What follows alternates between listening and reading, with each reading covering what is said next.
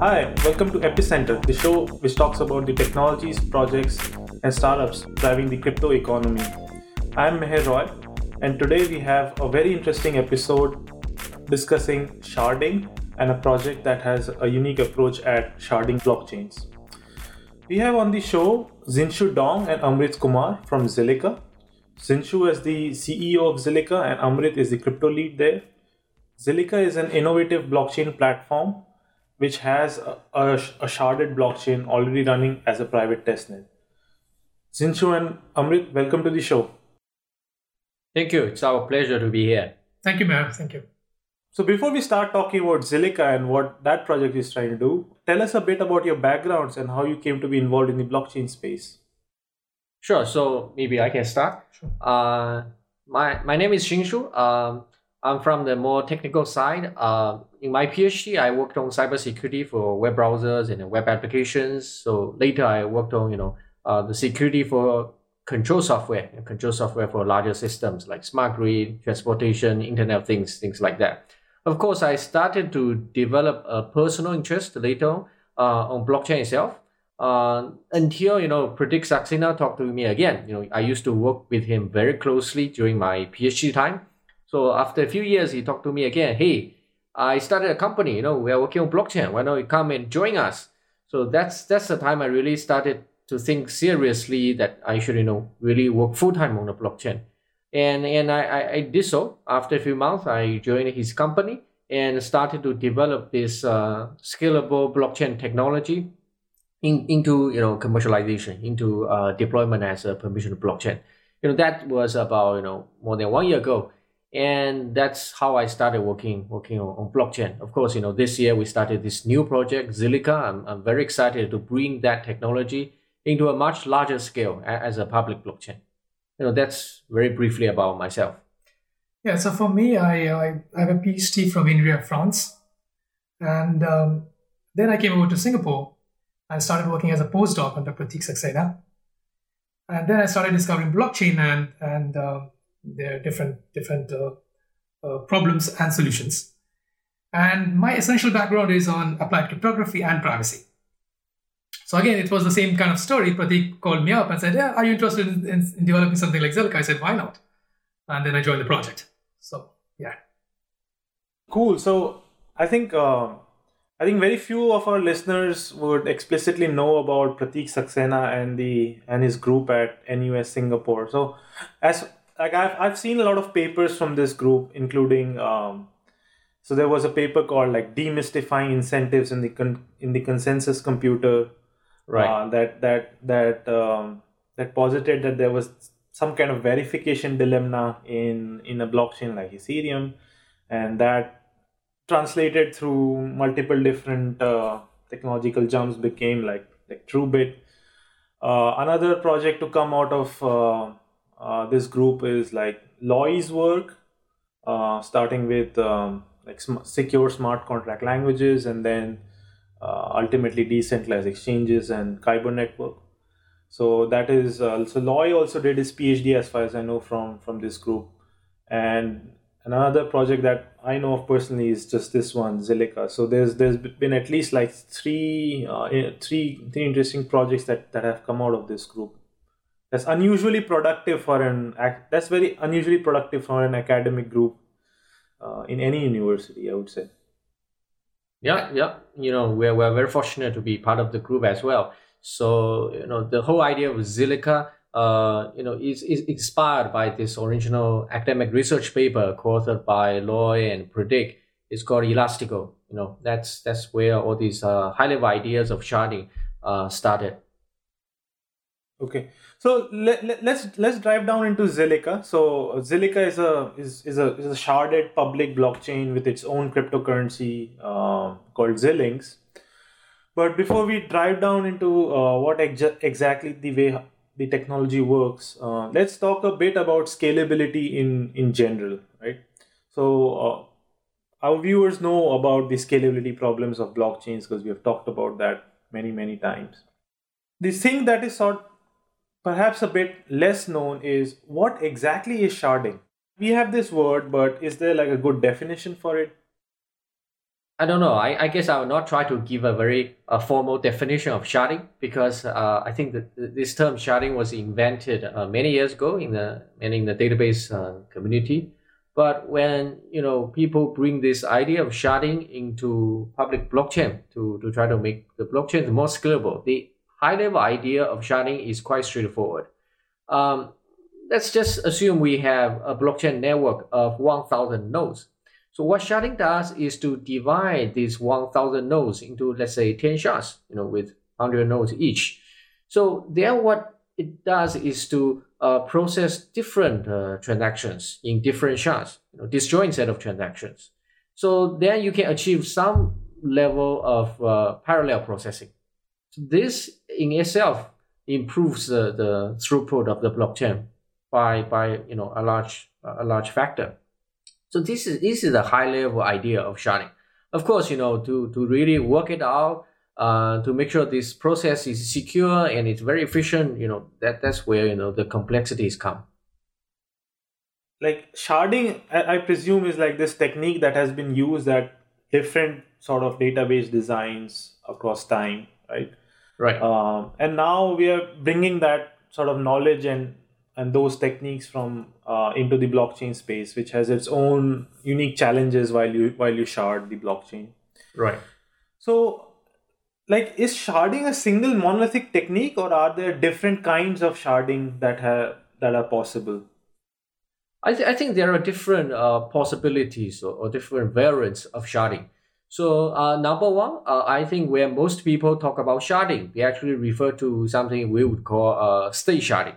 So that's maybe the closest, derived idea from the database sharding concept. So what state sharding does is essentially it will divide the nodes in the network into different parts.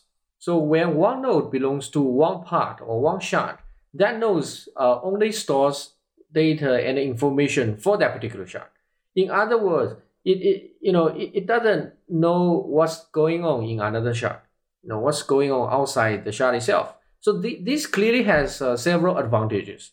So number one, it significantly reduces the size of data each node needs to store, and reduces the number of transactions each node needs to process, and it also reduces the volume of data that needs to be propagated across the network, because you just send some data to this shard. You don't need to send the same piece of data to another shard, for example. So these are all these advantages of state sharding. That's why this concept is very interesting. But on the other hand, there are also many challenges to do this properly. So number one is security.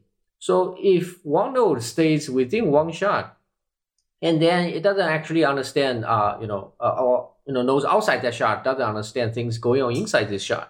So if attackers just focus all the power attacking this particular shard, over time this may become an issue.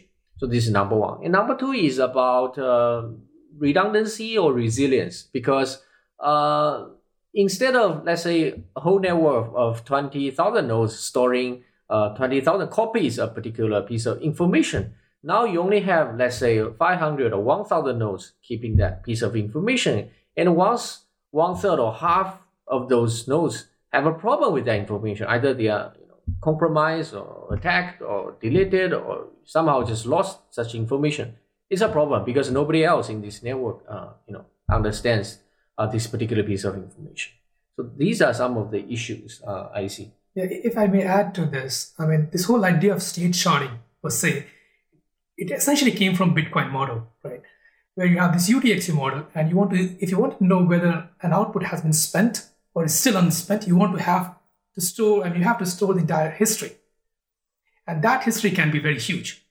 So you need a way to kind of divide that history into chunks so that each node only has to store a part of that entire history. So the story comes from this UTXO or Bitcoin kind of model. Yeah, this is state sharding. Of course, we started this idea or this direction of possibilities when we're designing the Zilliqa protocols. Our sort of conclusion at that time was it's very challenging to do that. We would rather need more time to work on it. On the other hand, what Zilliqa currently does is something we can call network sharding or transaction sharding. That means for each node, it still stores all the current state up to date, let's say account balances for the entire blockchain network. So it's not state sharding. But on the other hand, we shard the processing of the transactions. So that means when we have different shards, we will send different transactions to different shards for processing. And eventually, all such information for the next block will be aggregated and still sent through to all the nodes.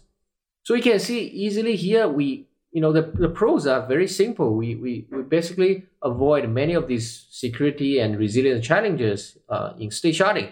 But on the other hand, there are additional challenges in doing only network sharding compared to state sharding, because every node we still need to store lots of information, and still we need to propagate lots of information to all the nodes.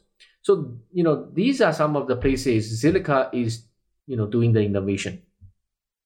Okay, so when you were speaking, Xinshu, like sort of imagination came into my mind, which is that we can imagine like any blockchain first, like a blockchain like Bitcoin. Let's imagine that as sort of like a government office, right? Like so.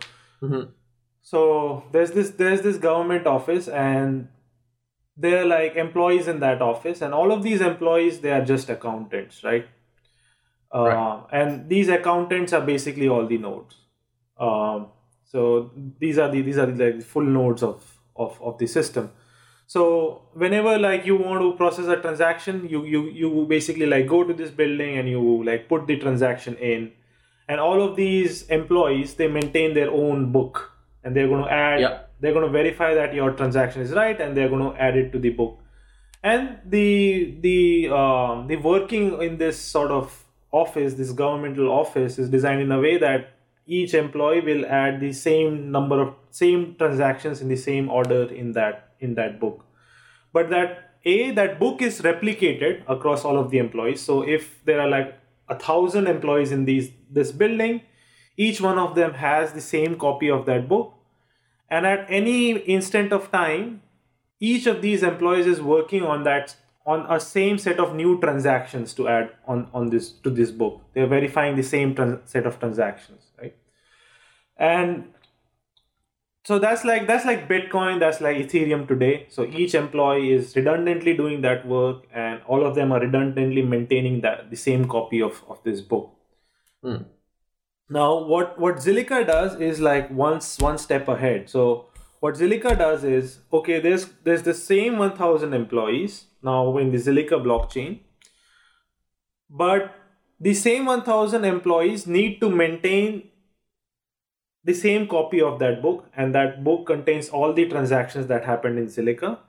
But the advantage is that if there's like 1,000 employees, then we can have, say, groups of 100 employees in some way that are working on different transactions. So let's say employee 1 until employee 100 works on one particular set of transactions at the same time. Employee 100 to 200 works on a different set of transactions at the same time, and so on. So there are like 10 subgroups in this government office, each of them processing their own set of transactions. But each employee ultimately needs to keep track of transactions that not only their group has processed, but also transactions processed by the other groups as well, right? So that's sort of the Zilliqa model, analogy for the Zilliqa model. And then you could have a higher level model, which is like state sharding, in which these 1,000 employees are again divided into 10 groups of 100 each. They are processing their own sets of transactions, but each employee is maintaining the books. Each employee is maintaining the ledger or UTXO or book only for the transactions processed by their group. That's right. So if I'm in group number 7, my book contains only the transactions processed by group number 7. And if my friend is in group number 5, they only contain transactions processed by group number 5. But even though my book and my friend's book do not have intersection in the transactions we have processed, somehow there's a way of making sure that there is no double spending. Like I'm not processing a transaction and he's processing another transaction, and they are in conflict with each other. So that kind of thing, which is the ultimate in sharding, would be state sharding. Yes. And Zilliqa is not state sharding. It is that intermediate level where I, as a bookkeeper, need to keep track of all of the transactions. Other groups apart from mine are also processing, but per se, my computational cost in verifying transactions is limited to those processed by my group only. Exactly. So I think this is a very good analogy. I just want to clarify a little bit on the Zilliqa model here. So I think state sharding is very interesting, but there are many challenges we already discussed: security, redundancy, and this cross-shard communication. Basically, these are main challenges we should work very hard on to resolve. But at this stage, I still cannot know for sure whether state sharding is the ultimate objective for sharding, for example. Because if you look at Zilliqa model, all these accountants process different employees' transactions, and then eventually every accountant still be updated on every other accountant's process the transactions, right? So, but this is the current implementation of Zilliqa, I would call. But the design of Zilliqa is not limited to this. So, for instance, to address this issue of excessive storage requirements, so basically each accountant needs to know every single transaction, right? We can reduce that because when we say we don't do state sharding, that means every accountant needs to know the balances for every employee.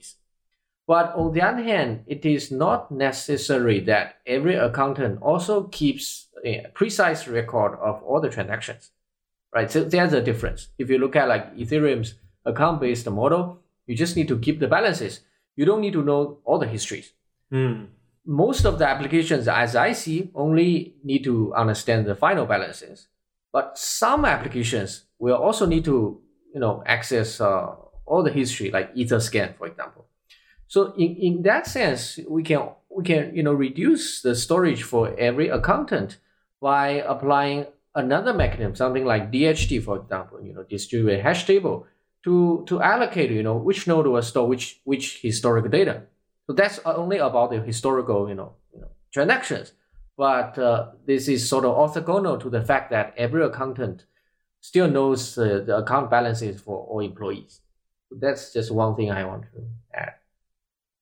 So yeah, that's like super important. So basically, like what you're saying is like, even though if I'm in like group 1 and I need to know something about group 7, there's ways in which I can reduce the total set of knowledge I need about what went on in group 7, group 8. So instead of knowing all of the transactions that happen, I could just know the state of the ledger after those transactions were processed. Exactly.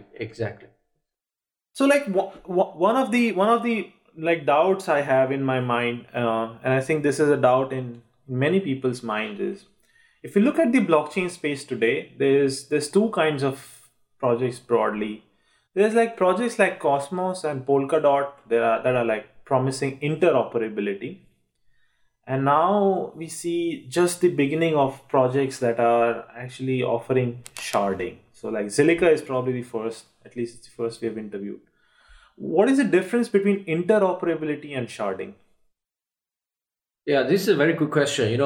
To me, I can't really draw an absolute line between interoperability and sharding, especially if you look at things like Plasma, for example. Like you have a main chain and you have side chains. So in my view, usually when we say sharding, it's still about sharding within one blockchain. So it's one single unified blockchain.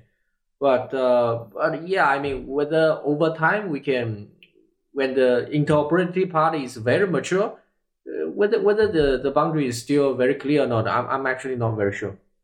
Yeah, I mean, I completely agree that you have different problems in the blockchain space, and different blockchain technologies they come up and they solve different problems, right? Now the solution is how do you unify them, right? You can't have 1 million blockchains and standing all alone. You want a way so that one blockchain can talk to another blockchain. And this is where this interoperability comes from. And we definitely need a technology like this so that one blockchain technology can talk to another blockchain technology and probably have, take benefits from the other technology. And I think, but they're completely complementary things, right? Solving, let's say, scalability problem and designing a protocol that allows you to interoperate or, talk, communicate with other blockchains. They're kind of orthogonal problems. So what do you mean when you say they're orthogonal problems? Which means that they solve two different problems. Blockchains which address scalability or, let's say, throughput, they want to address or they try to address, how can you increase? What's the technology that you should employ? What's the protocol that you should employ so that you can increase the throughput of that blockchain?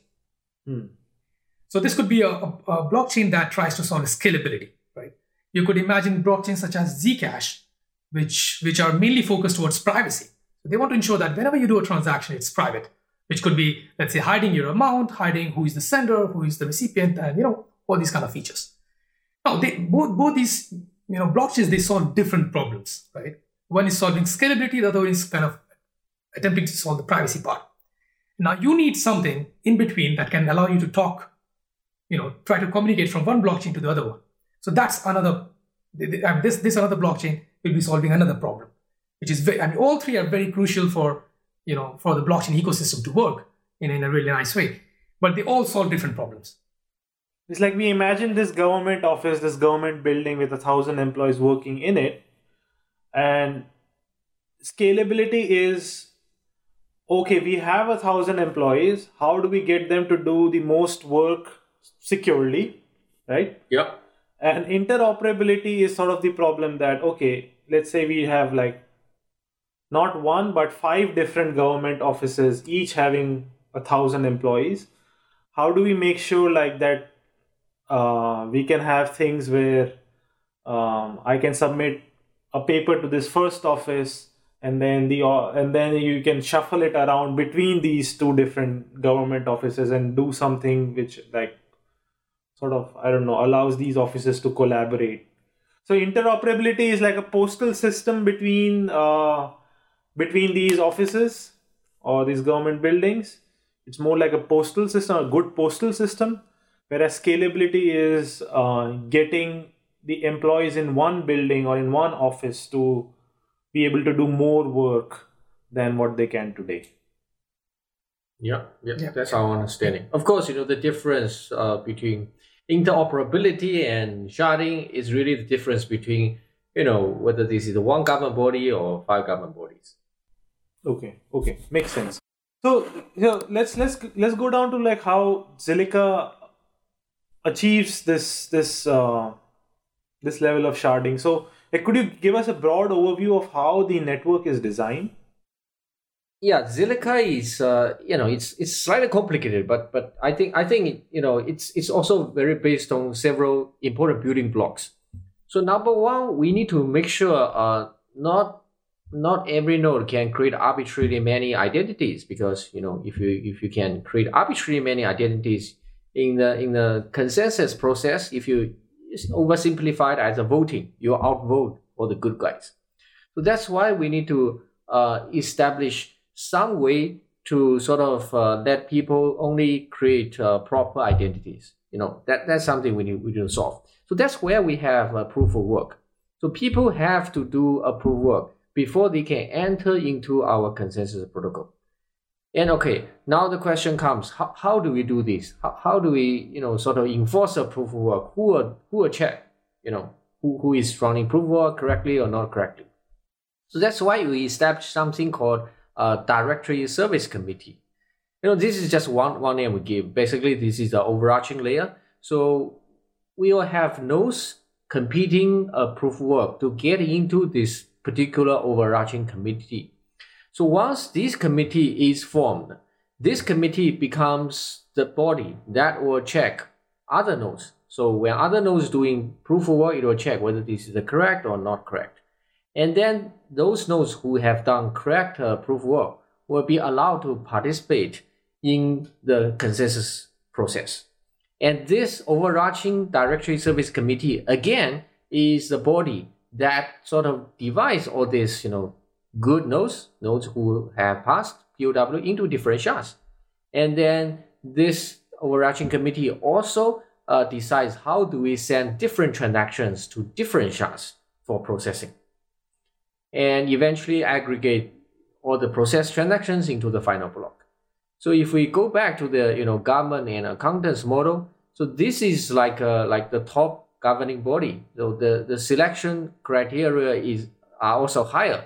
And then once this government body is selected, it can sort of allocate different accountants to different departments and decide which department processes which sort of employee data. So this is a high-level design of the network. One key thing we have to make sure this is done properly is that this so-called directory service committee has to be decentralized. Otherwise it's very easy. We just pick 5 or even 100 so-called super nodes. We just trust them, let them decide. That in our view is not ideal, because people can keep their power attacking these nodes if they are static, and these nodes may be corrupt in whichever way. So this directory service committee has to be decentralized. So the election of this committee itself is also by proof of work. So that's fair to everyone. And we keep updating the composition of the committee, to make sure this is a dynamic committee. It's not like static forever. So this is a high-level idea of Zilliqa's network design. So would you like to add something, Amrit? Well, I mean, as Shinshu said, you want your network. So imagine your network, right? You want to divide that network into subparts, but you need somebody or a group that's going to control that in a way that is going to say, you go to this shard, you go to this shard, you go to this shard, right? So you need a body that's going to, run that thing, right? And that is the DS committee. And as Shinshu said, you don't want it to be one person, because then you can attack that. You want it to have, because this body will have the right to say, this node is going to be assigned to this shard. So you don't want to have you don't want to give one person absolute right to do whatever he wants. And that's why you need to have a sufficient number of nodes in that body, in that committee. And then you want to elect them in a fair manner as well. So these are the crucial points that you have to do when you want to do sharding. So apart from the directory service committee, so we have these groups that are processing transactions, and this directory service is sort of the administration that allows sort of these groups to even coordinate, and these groups to even form, process Correct. transactions, and then maybe we even coordinate. So that's the directory service committee. That's in the center. And then how are these groups? And then you have groups that process transactions. So if I'm a new node that is joining this network, basically like a new accountant or new employee coming into this network, I have the choice of either trying to go and become a member of the directory service committee, or only become a member of one of these groups, or try to become members of one group and the directory service committee, right? Yeah, that's correct understanding. Okay. So tell us how I can enter the directory service committee, or how I could, let's take the earlier example. It's there's 1,000 nodes with 10 shards or 10 processing groups, each with 100 nodes. So if I want to, let's say, join shard 7 or group 7, how can I do that? And then if I want to join the directory service committee, how can I do that as a new node? So in general, a node cannot choose which shard or which group it wants to join, because that's sort of decided based on some randomness in the proof of work result it generates. It's designed that way. Otherwise, if I can choose which shard I want to join, I can group with all these bad guys. Let's all go to shard 7 and compromise that shard. That's a high level idea. So what happens is, at certain intervals, let's say at every 2 hours, roughly 2 hours, it's based on block time, of course. Let's say roughly at every 2 hours, the existing directory service committee will announce an open competition. It will announce, say, now there is a new proof of work scheme. Everyone can participate. And then any node existing in this network or outside, that's fine. Any node can just join this competition and try to solve that puzzle of this proof of work. So the winner will be sort of agreed on by existing members of this directory service committee, and then it will join this committee. By doing that, the committee will also ask the oldest member in the committee to leave. This is the way how it's updated.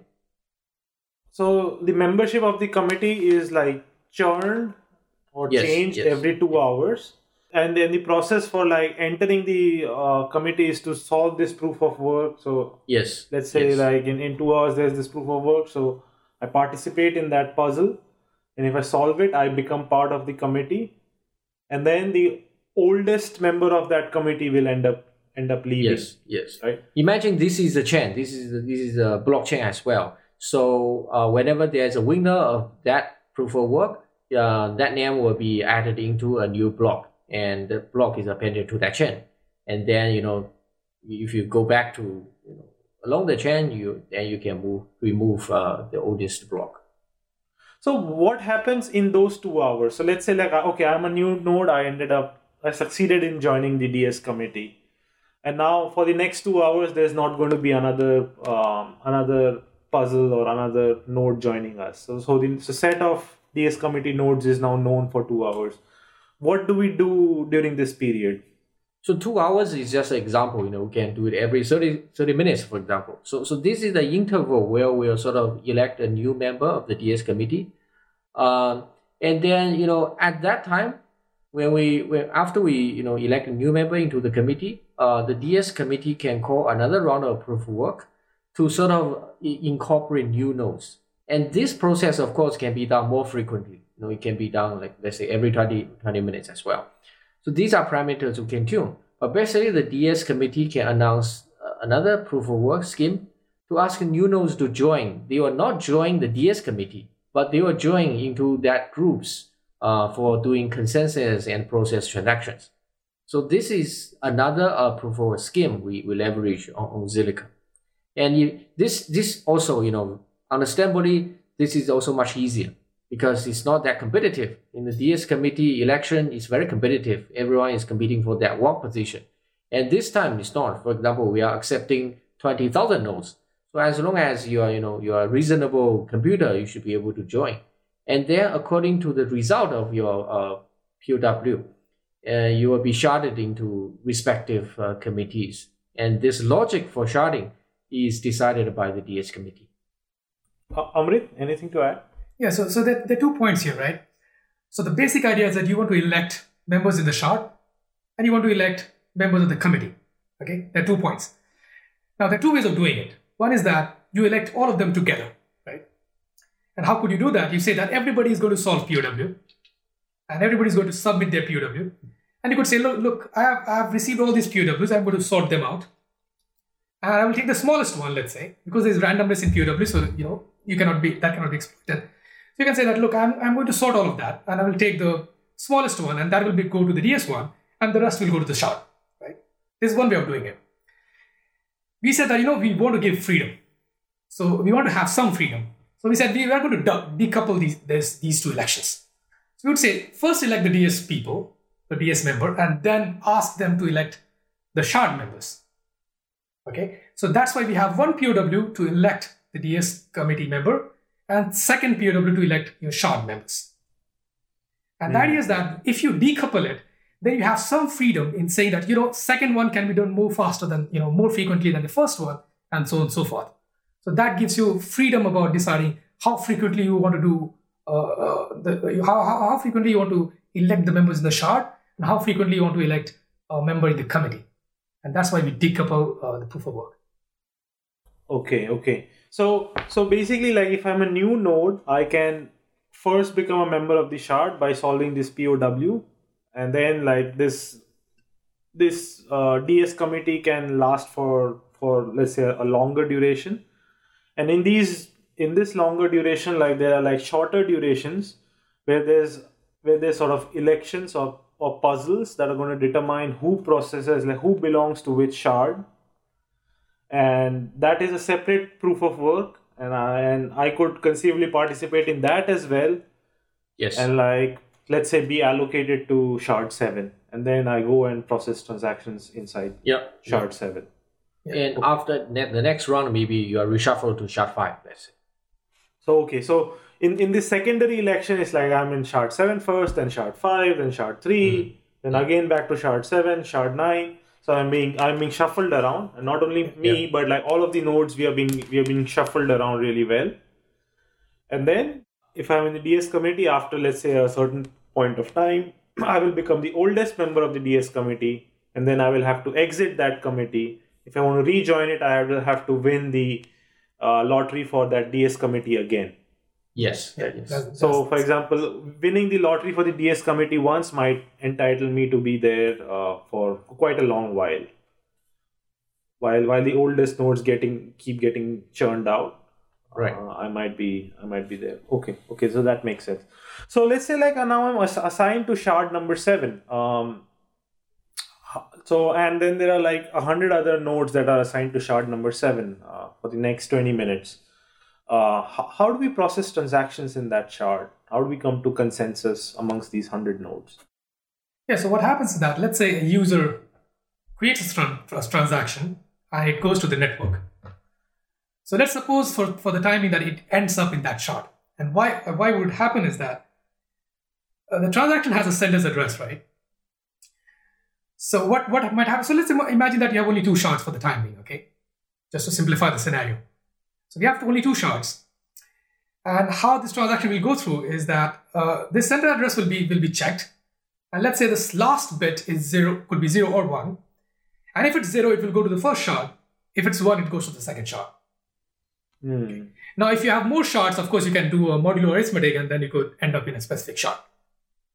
So a user sends a transaction, it goes to a specific shard depending on the sender's address, and then there will be a consensus protocol within that shard for that transaction.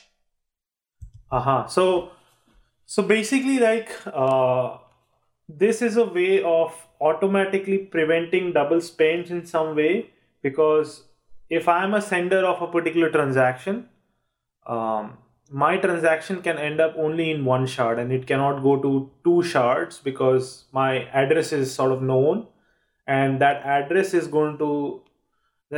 triggers a deterministic computation which sort of gives the output as like which shard this transaction belongs to.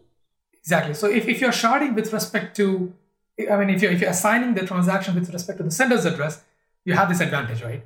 Yeah. But let's say if you don't do that, if you instead do with respect to the receiver's address for some reasons, you won't be able to prevent double spend.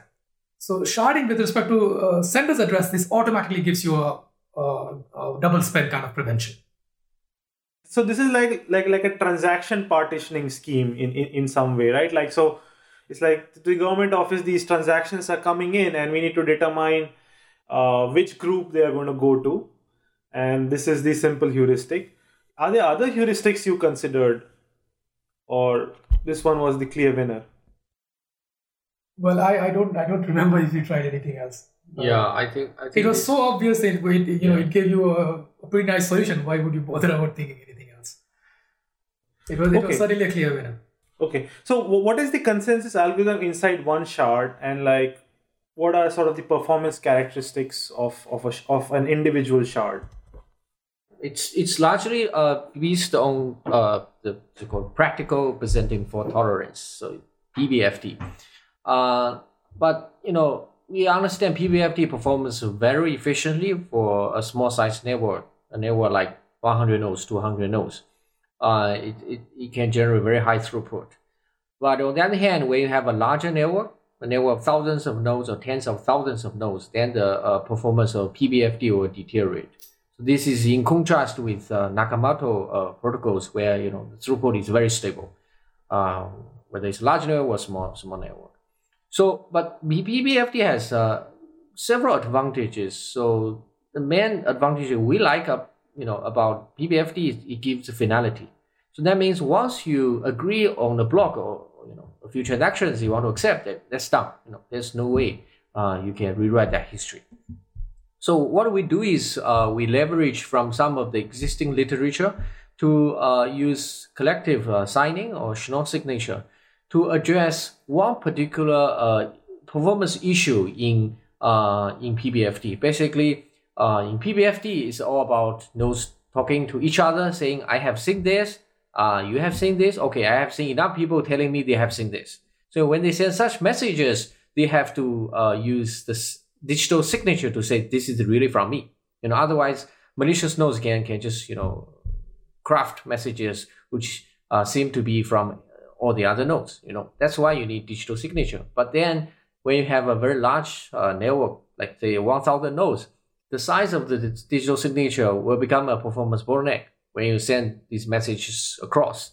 So that's why we leverage Schnorr signature to reduce the size of signature from,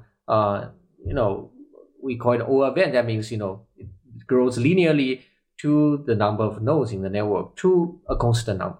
So that's a big performance, benefit we obtain from there. And, Amrita will tell us more about what are the issues with directly leveraging the Schnorr signature. There are also security issues that we have to address with additional steps. But, that's one idea. And another idea we try to develop in this efficient consensus algorithm is that we play around different network topologies. So you can have a random topology, you can have a tree topology, which is in the original proposal of leveraging Schnorr signature, and a star topology. And eventually we choose the star topology as we think this is the most efficient way to send messages across. So there are different aspects we had to enhance on PBFT. And Amrit can talk more about the Schnorr signature part. Sure. Just before that, I would like to highlight a quick point on finality, right? So if you compare, let's say, consensus protocol a la Nakamoto and PBFT or BFT, classical BFT kind of consensus protocol, BFT or PBFT, they give you finality, which means that if a block or set of transactions goes into the blockchain, that's final. You don't need confirmations on top of that. This has many advantages. One is that because you have finality, you don't have to care about confirmations because it's done, right? The moment it goes in the blockchain. The second guarantee that you have is that you don't have to keep the previous history, right? If you look at the Nakamoto kind of consensus protocol, let's say a node does POW and submits a block, you don't know whether it's going to be the final block until you receive a bunch of confirmations. So you have to store that block for a while. While in case of PBFT kind of consensus protocol, the moment you agree on a block at its final, you don't have to store blocks that were received previously. You can just get your state, update your state, and then you're done. So it also tells you to some extent that state sharding is not that important when you have finality. Great point. So the way my imagination is now, so let's say like I'm now a user of the system, I'm not a node, and I'm sending a transaction to Xinshu. So I create my transaction. It looks like a fairly standard transaction. So I'm assuming I'm in my head it's like an Ethereum like transaction. There's a gas price and it's like there's my account number, amount, gas price, like code, stuff like that, right? And like data. And so when I send this transaction to the network based on my address, this transaction will be allocated to one of the shards. Inside that, once the nodes of the shard listen to my transaction, they'll participate in a consensus algorithm, so which is like practical Byzantine fault tolerance based. So this is the same as like things like Cosmos, similar to things like Cosmos, what they're doing. And then a block is created, and that block has my transaction in it. And as soon as I see a block in that shard with my transaction in it, I'm done. For all intents and purposes, as a user, I can take that as a guarantee that my transaction is confirmed. Is that correct? At the high level, it's something like that. But there are some potential issues in accepting just whatever that comes out of a particular shard, because we still need some verification from the DS committee. Because when you see this block, how do we verify? How do we verify that more than 2/3 of the nodes sort of agree to this sort of, we call it micro block? That is one more step we do in Silicon. So what happens is that the moment you create a block at the shard level, it kind of gets to the DS level. And then DS level, so every shard will propose a block, we call it micro block. So the first shard will give a micro block, the second shard will give its own micro block, and then they will all go to the DS committee. And then this DS committee will aggregate these two micro blocks into what is called a final block. And then final block kind of gives you the finality. So there's another one level up. And the DS committee, once it's like it collects these two micro blocks and wants to put them in the block, all of the nodes of the DS committee are going to verify all of the transactions in these blocks individually. And they do not verify the transactions again. Otherwise, the DS committee will become the bottleneck. It will defeat the purpose of sharding. All these nodes do is it will verify that enough signatures have sort of validated the correctness of this transaction from that particular shard. So basically, if I'm a DS committee member at that point, I'm like, okay, I received this micro block from shard 2. Okay, I'm going to check which nodes are assigned to shard 2 in the past. Okay, I assigned these particular 50 nodes to that shard in the past. Then in this block, do I have 2/3 of the signatures of these 50 nodes? Yes. Verify, are the signatures correct? Okay, these signatures, there's more than 2/3 signature, these signatures are correct. Okay, so I'm going to accept this micro block. So that's how I accepted the micro block of shard 2. Then similar way I accept the micro block of shard 1. And then I say, okay, I am in a state where I say, in principle, I agree to including the micro blocks of shard 1 and 2, like these two blocks into the blockchain. And now I'm just one DS committee member, and the other DS committee members are having like similar threads. So how do the DS committee members now come to consensus on whether these two blocks are finally? They actually run another round of consensus protocol. So to make sure the final block is also final, it has a finality. And that is also a PBFT consensus protocol. Okay. So basically now like a user, from the user perspective, I send a transaction to Zinshu, and I have to wait that my transaction gets confirmed in, let's say, shard 2, and then the block of shard 2 gets confirmed with the DS committee. So yes. I have to wait for these two confirmations, and these two confirmations have like strong finality. So once the block is made in the shard and in the DS committee, dang, I see these two blocks.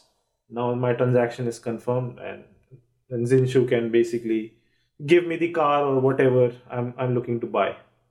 So this is for very strong, security. On the other hand, for applications, you can use some heuristics. For example, when you see your transaction is accepted by one shard, you may believe like 99% of the chances that this transaction will eventually go to the final block, right? You can make assumptions like that. And for some application, let's say payment, it's fine because you just need to have some reserve to rectify some of the 1% exceptional cases in that case. So that can give you sort of a very much shorter latency. Cool. Yeah. So at least I have a rough idea of Silicon now, a better idea of how it works. Can you tell us like what are sort of the scalability advantages of a design like that? So let's say we start with like 2 shards, each with 100 nodes or something. Let's start with like one configuration, and as we add nodes, what happens to the throughput of the system? So we are creating shards to ensure that you can do transactions parallel. That's the high level idea, right? Now, you need to have more shards if you want if you want to achieve better parallelizations, right? So let's say if you have only 2 shards, you can do 2 times the processing. If you have 4 shards, you can do 4 times processing. If you have 10 shards, you can do 10 times processing. So ideally, there are two parameters here. One is how many numbers of shard do you want, and what is the size of each shard, right? There are two parameters essentially. Well, roughly speaking, the more if you increase the number of shards, your throughput will increase, and that is one really a big benefit in Celica, which is not the case with many blockchains that currently exist. Which means that the more nodes you join your network, the better throughput you will get out of it. Okay, and that's roughly linear, I would say, in the number of shards. Now, if you look at the other metric, which is how many nodes you should have in the shard, that's another very crucial point for many reasons. One specific reason is security, right? So imagine a shard where you just put one single node. Well, then it becomes a centralized infrastructure, right? Then this shard gets to decide which transaction to accept, which transaction to reject. Okay, so you want to have more number of nodes in each shard. It cannot be just one. Now the question is, what is the ideal number? Okay, there are some terms that tell you that the more nodes you add in each shard, the more secure you become against Byzantine adversaries. So it gives you probability. So the more nodes you add, the probability will decrease exponentially. So we came up with, so if you look at that formula, you will have this exponential kind of curve, and it will tell you that roughly 600 nodes gives you a 1/1,000,000 kind of like that. probability. So you'd have roughly around 600 to 800 nodes in each shard to guarantee security. But if you need better parallelization, you need more shards, more of such numbers. So sort of the basic problem is it is almost a problem of sampling and like statistics. So I don't remember the name of this exact problem, but the problem is something like you have 10,000 instances of you have let's say we talk about people, right? All of us have different heights, and let's say there's like a group of 10,000 people. Now, out of this group of 10,000 people, I'm going to select, let's say, like subgroups of 100 people. I'm going to sample groups of 100 people. Then, if the average height of this group of 10,000 people is 1.8 meters, and if I'm sampling, like I'm taking out only 100 people and measuring the average heights of these 100 people, then there is actually a chance that I might come across groups whose average height might be 2 meters, right? Even though the population average of this 10,000 is 1.8 meters, randomness might ensure that I might select a group of these 100 people and the average height might be 2 meters. That can happen, right? So my sample might not be representative of the larger group if the sample is too small. And as the sample size becomes bigger, when I go from 100 to 200 to 300 to 400, I will become more and more representative of the bigger group. So in some senses, I feel the formula you're referring to, the exponential curve you're referring to, is a reflection of this fact that we are assuming at some level that once the nodes solve proof of work, that there is a certain fraction of Byzantine nodes inside them. But we have let's say we have 2,000 nodes and some fraction of it is Byzantine, 20% of it is Byzantine. But when you want to compose a shard, we want to sample this group of 2,000 nodes, create a subset of it. So if we create a subset with only 100 nodes, there's a higher chance that if say 200 nodes are Byzantine inside those 2,000, if you're sampling groups of just 100 nodes, there's a high chance that we might encounter a group in which 90 nodes are Byzantine. Like we might create a shard with 90 Byzantine nodes and 10 honest nodes. But if we increase the size of the sample from, let's say, 100 to 500, then we are somehow because we are sampling a larger set now, we're taking a larger set out of this 2,000. If the bigger set of 2,000 is majority honest, it increases the chance that my set of 500 is also going to be majority honest. It's something like that, right? It's very, very. You think about in the extreme case, if we have 1,000 nodes and then we only have one shard, let's say we just make an assumption that these original 1,000 nodes only have less than one third are presenting, and then it's actually 100% true that this shard has less than one third of the nodes are presenting, right? That's an extreme case. We don't need 100%. We need 99.99999%, something like that. So that's what we do. Okay. So the rough heuristic you have derived from something like this is a shard ought to have like between 600 and 800 members. Yes. And then as nodes are added, we can increase the number of shards in some way. Okay. So as I'm aware, like Zilliqa already has a private testnet running, right? Yes. So tell us like what are sort of the performance characteristics of this private testnet? So at this stage, it's basically running on AWS EC2 cloud. So we basically host a particular category of instances, virtual machines. Every one virtual machine is running as a node inside our testnet.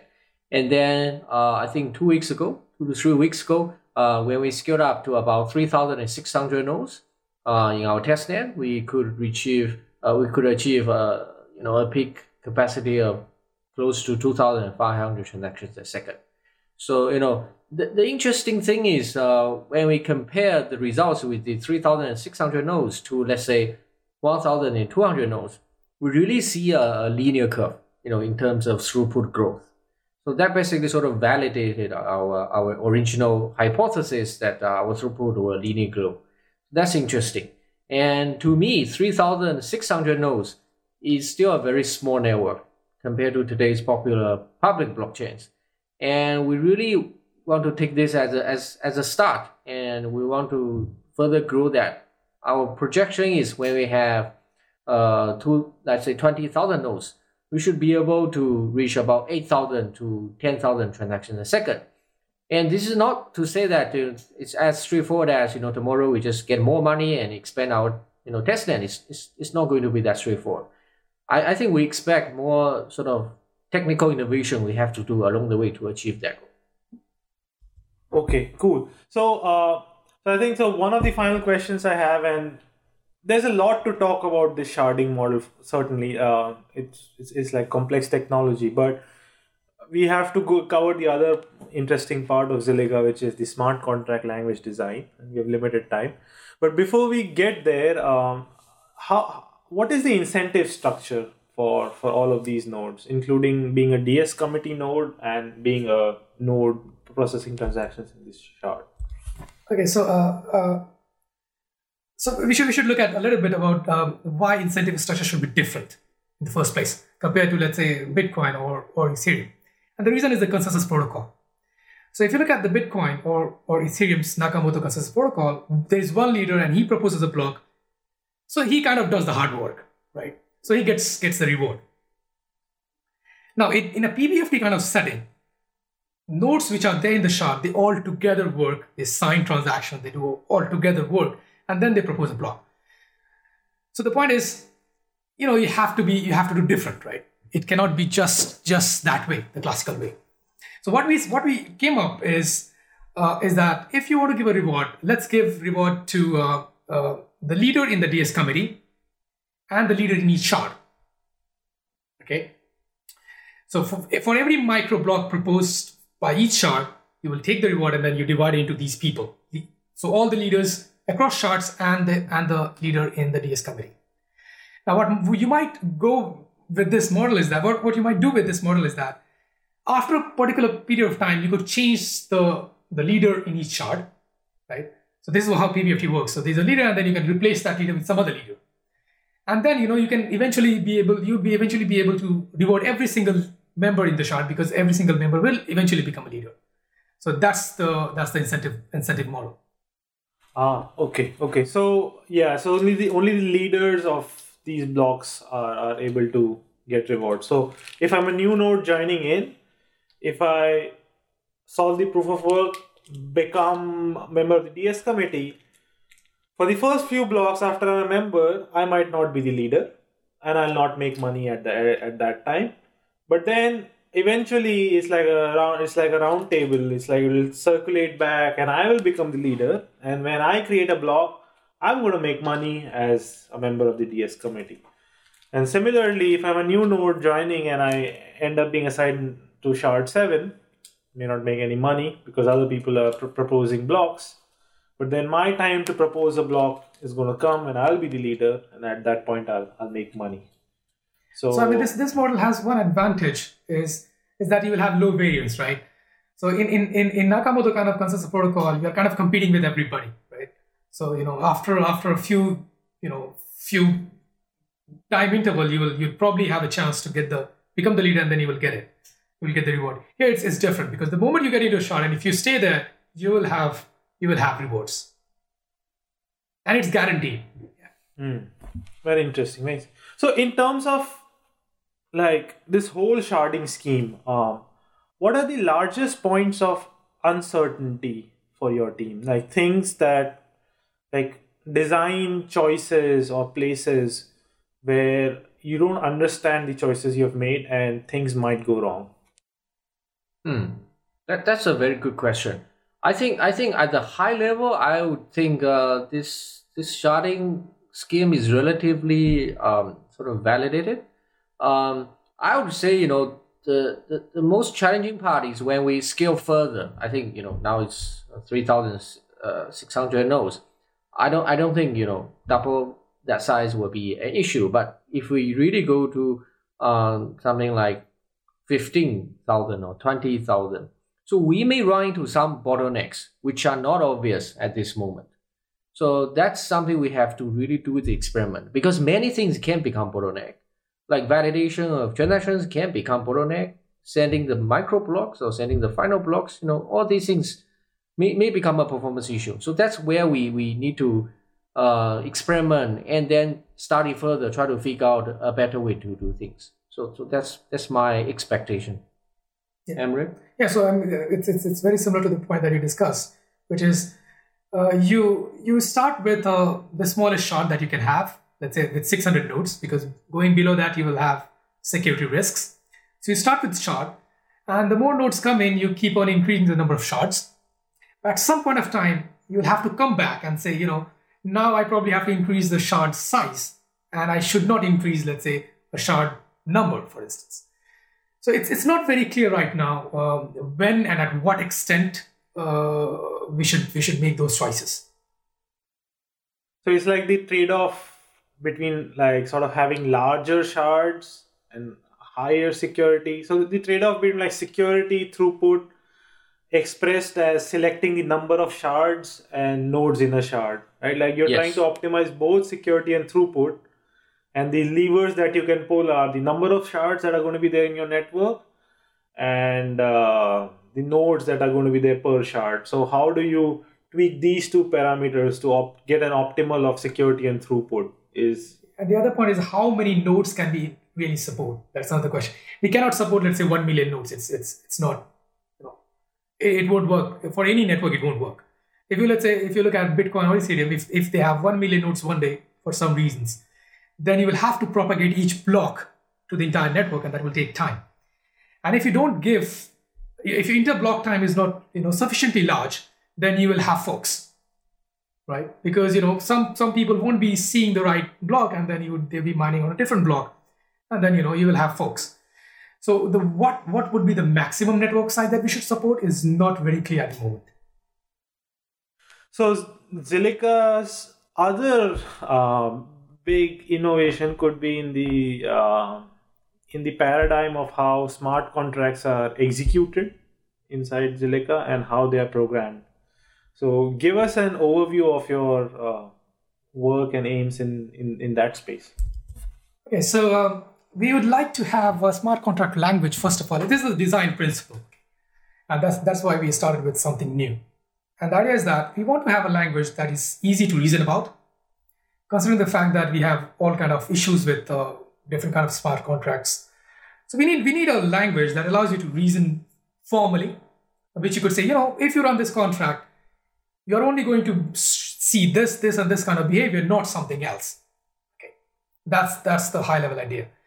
And how would you do that is tricky. And the reason is that if you want to give very strong properties, if you want to prove very strong properties about your program, it cannot be a very full-fledged language, because then it becomes very complicated to reason about. So you want to have a language that's kind of, it's not Turing complete, for instance. It could be restrictive set, but which would allow you to have formal proofs, but it should be expressive enough that should allow you to design interesting contracts. This is the high level principle that we want to follow. And so you're working like smart contract languages. Is it like early, or do you have some kind of specification and implementation of a language? So we don't have a specification right now. We are currently writing it. By the end of this month, we will have a formal document which would say what exactly a program in our smart contract would look like, and what kind of properties you could prove on those kind of contracts. So one interesting thing is, we also want to balance between, the security of the smart contracts and sort of programmability. So if we ask programmers today to write that kind of automata style language, it's very tough. The learning curve will be very stiff. So that's why we will try to develop a Solidity-like syntax as well for programmers, so they can still write smart contracts in the familiar language like today, and we will have a compiler and sort of compile that kind of syntax into this actual language for a smart contract. And of course, we will not be able to support 100% of Solidity's syntax, and we may add on a little bit, but it's largely like that. So I almost feel like we need a separate episode on the smart contract language when you're further along. We agree. That's a topic by itself. Yeah, wiser, because I think we are towards the end of the recording. So I think let's schedule another one for specifically for the smart contract execution environment and languages. But before we end off for today, so Zilliqa, the network, has its own cryptocurrency, which is Zillings. I'd like to know your plans about Zillings, and when do you think people will get Zillings in their own hands? We'll issue Zillings as a utility token. So that means, holders of Zillings will be able to send transactions, run smart contracts on our platform. And we are planning to run a public contribution, a token generation event. So the exact date has not been fixed at this moment. So it could be as early as end of November, or it could be as late as, let's say early Jan. So that's the rough timeline we're still thinking about this moment. At this stage, we are running an early contribution run. So some people really show very strong interest to our project, and then we try to work with them to get their support in terms of funding, in terms of mining, and in terms of application development, various things. So that's where we are in terms of fundraising. Okay. Do you have any details on like what kind of emission curve Zilliqa will end up having? How many tokens will be issued in the public contribution, and then how will the network grow from there? So I think I can give a rough idea on the token allocation, and then Amrit can elaborate further on the emission specifically for the mining rewards. So as we already mentioned, Zilliqa's technology has a feature. When we have more miners in the network, we'll be able to process more transactions every second. So that's why in designing our token structure, we give miners a slightly heavy pie. So basically, we plan to give at least 40% of our total token supply to mining rewards over, let's say, 10 years of time. And then, we will give our supporters either in this early contribution phase or in the public contribution phase about 30% of our token supply. And then the rest 30% token supply goes to this company, Antren, which sort of developed this technology for the past 2 years, and Zilliqa Research. Zilliqa Research will be the entity going forward to sort of spearhead this R&D of Zilliqa and try to engage the community, try to promote Zilliqa to application developers to build high throughput apps on top of that. Basically, that's the entity going forward to lead Zilliqa. And then some of the tokens will also go to founders, advisors, agencies who are helping with us. That's the rough idea. And I think I'm working about, yeah. Yeah, so I just want to add a couple of sentences on the emission curve. So of course, I mean, as Shinshu said, we need more miners in the beginning because our network is powerful, and it will give you high throughput only when you have enough miners in your network. And to attract those miners, we'll have our emission curve will be kind of, a large portion of that will be in the first few years, let's say first 4 years, so that people can come in and mine it, and then it will kind of exponentially decrease over the next years. Because the idea is, over time there will be a high volume of transactions, so the transaction sort of gas fee will pick up as the majority of incentive for miners. That's super interesting. So something like 30% for the company and Zilliqa Research, 40% with 40% of the token supply over 10 years for the miners, with it being front loaded in the short term. Like you can earn more in the first few years than you can after like 5 years and later, and 30% to people spread across like 2 contribution periods, like an early contributor which is taking more risk, and a later contributor who's probably taking lesser risk when much of the uncertainty has dissipated. Okay, that sort of answers the question, and it makes sense. Cool. So with that, I'd like to thank you both of you, Zinshu and Amrit, for being on the show. It was great to have this conversation with you. Thank you, mate. It was really great. Yeah, lots of interesting discussions. Yeah. Thank you. And I'd also like to thank our listeners for tuning into the show. Epicenter Bitcoin is part of the LTB network. You can find all of their shows at letstalkbitcoin.com. At Epicenter, we release episodes every Tuesday. You can subscribe to our show on iTunes, SoundCloud, or your favorite podcast app for iOS and Android. You can also watch the video version of the show on our YouTube channel at youtube.com/epicenterbitcoin. If you're a loyal listener and have been enjoying the show, we'd like to ask you for a favor. iTunes reviews are really important for podcasts and help new people find the show. We'd like to have more iTunes reviews and would appreciate if you could leave a review on iTunes. And of course, you can send us a tip to the address in the show description if you find we produce valuable content. So until next time, it was great having you, Zinshu and Amrit.